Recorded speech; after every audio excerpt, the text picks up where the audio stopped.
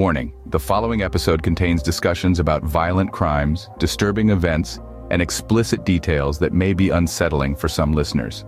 Please be advised that this podcast is not suitable for young children, and listener discretion is strongly advised.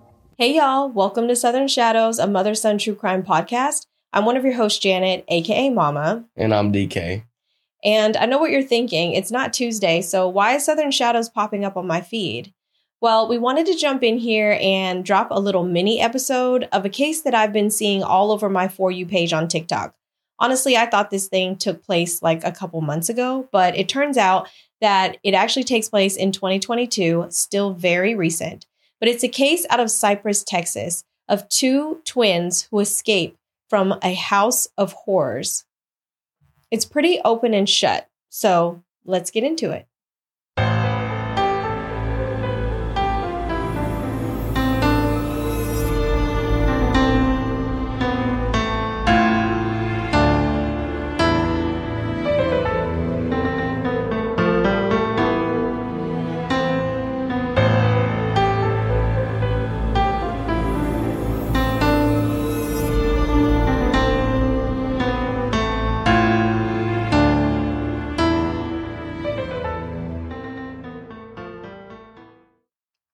Cypress is an affluent community located 24 miles northwest of downtown Houston in Harris County. The Cypress urban cluster ranks 50th in the top 100 highest income urban areas in the United States. It is known as one of the Houston area's largest suburban communities. Their school district, Cyfair ISD, is one of the top districts in Texas. If you were friends with Zakiya Duncan on Instagram or followed her on TikTok, you'd often see posts about how much she loved her children. She could be seen in some TikTok videos dancing with them. She'd post congratulatory messages about the day one of them graduated from kindergarten. And from the outside looking in, she was a doting mother whose kids meant the world to her. But to her kids, she was their worst nightmare. In Cypress, on October 18th, 2022, two 16-year-old twins, a male and a female, can be seen on door cameras going from home to home begging for help around 5 a.m. The boy was shirtless and both of them were barefoot with temperatures in October in the 50s. Because it was so early in the morning, many of their neighbors told them to just keep it moving. They go from house to house for about 30 minutes when finally a single mom and ICU nurse, who has wished to remain anonymous, answers and lets them in. What she finds is one of the worst cases of child abuse I've ever seen. The woman spoke to ABC 13 and shared that when the teens showed up at the door, they immediately showed her the handcuffs and told her, "We're not here to hurt you, we just need help." They told her that they had just escaped from the laundry room of their home where their mom had them handcuffed.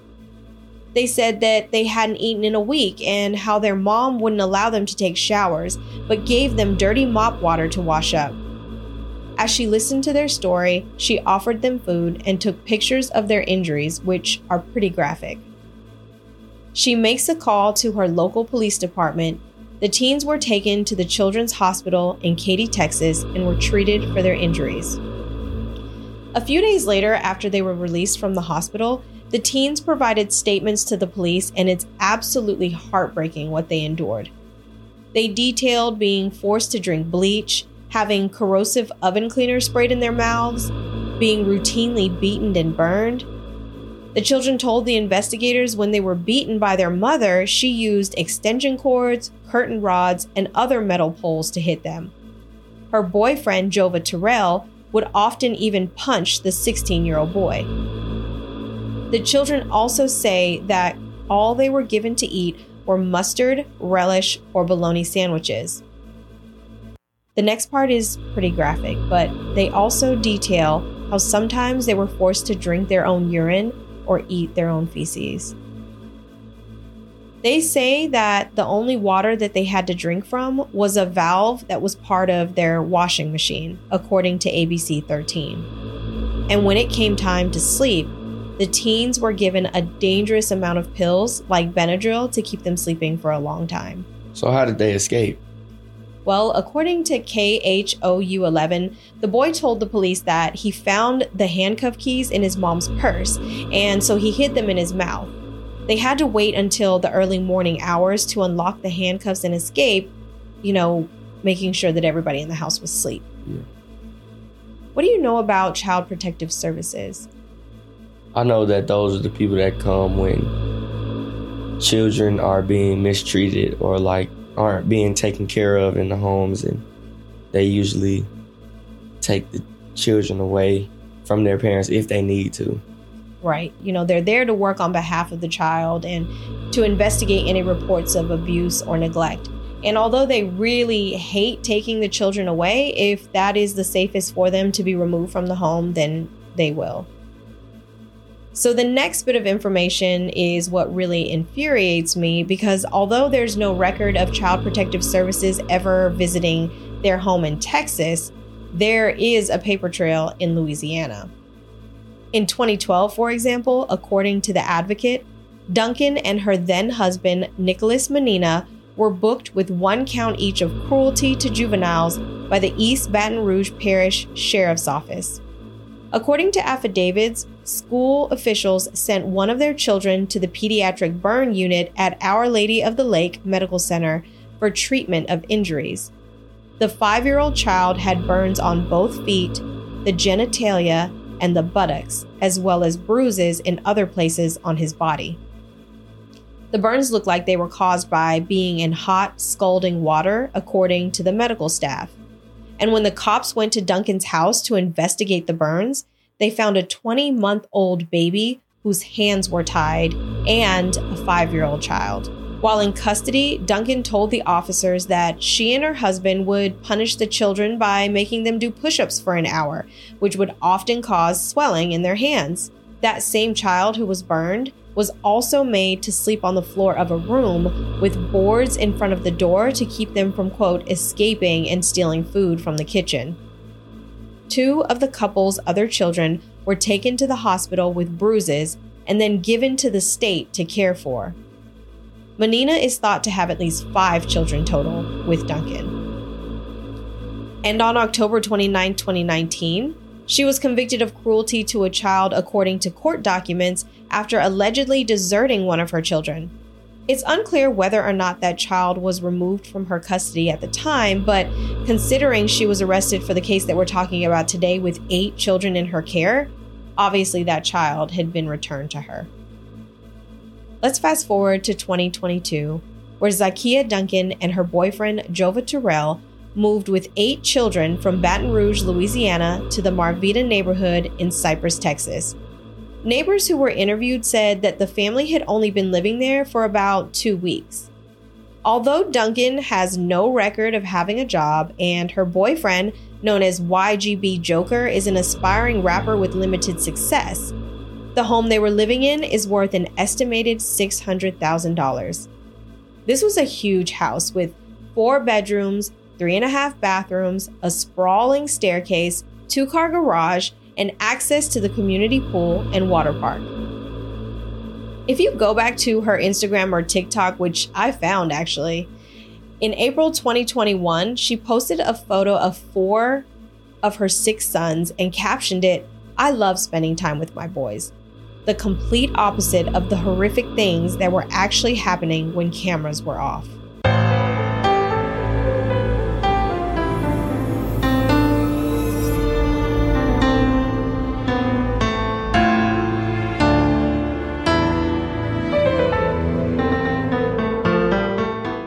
After the teens were able to report to police about what they had escaped from, the Harris County Police Department quickly sprung into action. An Amber Alert was issued because police couldn't immediately find Zakiya and Jova, and they knew that there were still at least 5 other children in their care. Their ages were 7, 10, 14, and another pair of 12-year-old twins, according to Oxygen.com. They also had Duncan's 18-year-old child with them. Duncan and Terrell were eventually captured on Tuesday, October 18th, 2022 by the Louisiana State Police in Baton Rouge, but only one of the 5 missing children was with them. Later, they were found to be at a relative's house, safe, The couple were held in Louisiana until they could be extradited back to Harris County, Texas. According to KPR C2 Houston, on November 3rd, 2022, Zakia appeared in court facing 2 counts of assault on a family member and 2 counts of aggravated assault on a family member. Both are felony charges. Terrell made his first court appearance on Saturday, November 19th, 2022, and was charged with continuous assault of a family member, and his bond was set at $500,000. The judge set Zakia's bond to $4.5 million, and get this, she was pregnant again. I wish this had a happy ending, but as of November 2022, the children were all brought back to Texas and placed in foster care. I guess the good news is that they escaped the torture and the cruelty that they faced at the hands of their mother. But the reality is that with so many siblings, it could be assumed that they weren't all placed together. Well, why do you say that? Well, I did some very basic research about siblings being placed in foster care, and I came across some information from caseyfamilyprograms.org. And here, will you read this for me? Being placed with siblings can serve as a protective factor against the adverse experiences associated with placement in foster care. Preserving and promoting sibling relationships has been found to result in better outcomes for children. However, it's estimated that 53% to 80% of children with siblings are separated from one or more of their siblings while in care. Well, when you read that, I guess I can see why that isn't the ideal ending. But I hope they can all be together somewhere. Right. This was definitely an extremely horrifying case, but I'm so glad that the twins had enough courage to break out and to seek help. I don't know what I would have done if somebody came knocking at our door at 5 a.m, asking for help with a pair of handcuffs in their hands. And those neighbors that turned them away, I'm sure that now that they've seen this story, I hope they don't feel bad, because obviously it could have been a scam. You just never know. But kudos to the neighbor who actually did take the time to open the door and figure out what was going on. And although she wants to remain anonymous, I hope she knows that, she's a hero. And I hope the people around her, tell her that all the time, because she really was brave for doing that. And as far as the siblings, they're going to need a lot of support. And it is sad that, with 8 of them, they probably, because we don't know if they're in a children's home where there's lots of different rooms, or if they're in a foster housing situation where there's a foster mom and dad who can only take in maybe 2 or 3 kids at a time because they're minors. So that type of information is not, readily available to the public. Well, hopefully the best thing that's happening to them right now is, since there's 8 of them, they're at least evenly split up so they can at least have one other sibling with them. And I just hope that the foster home promotes them as 2.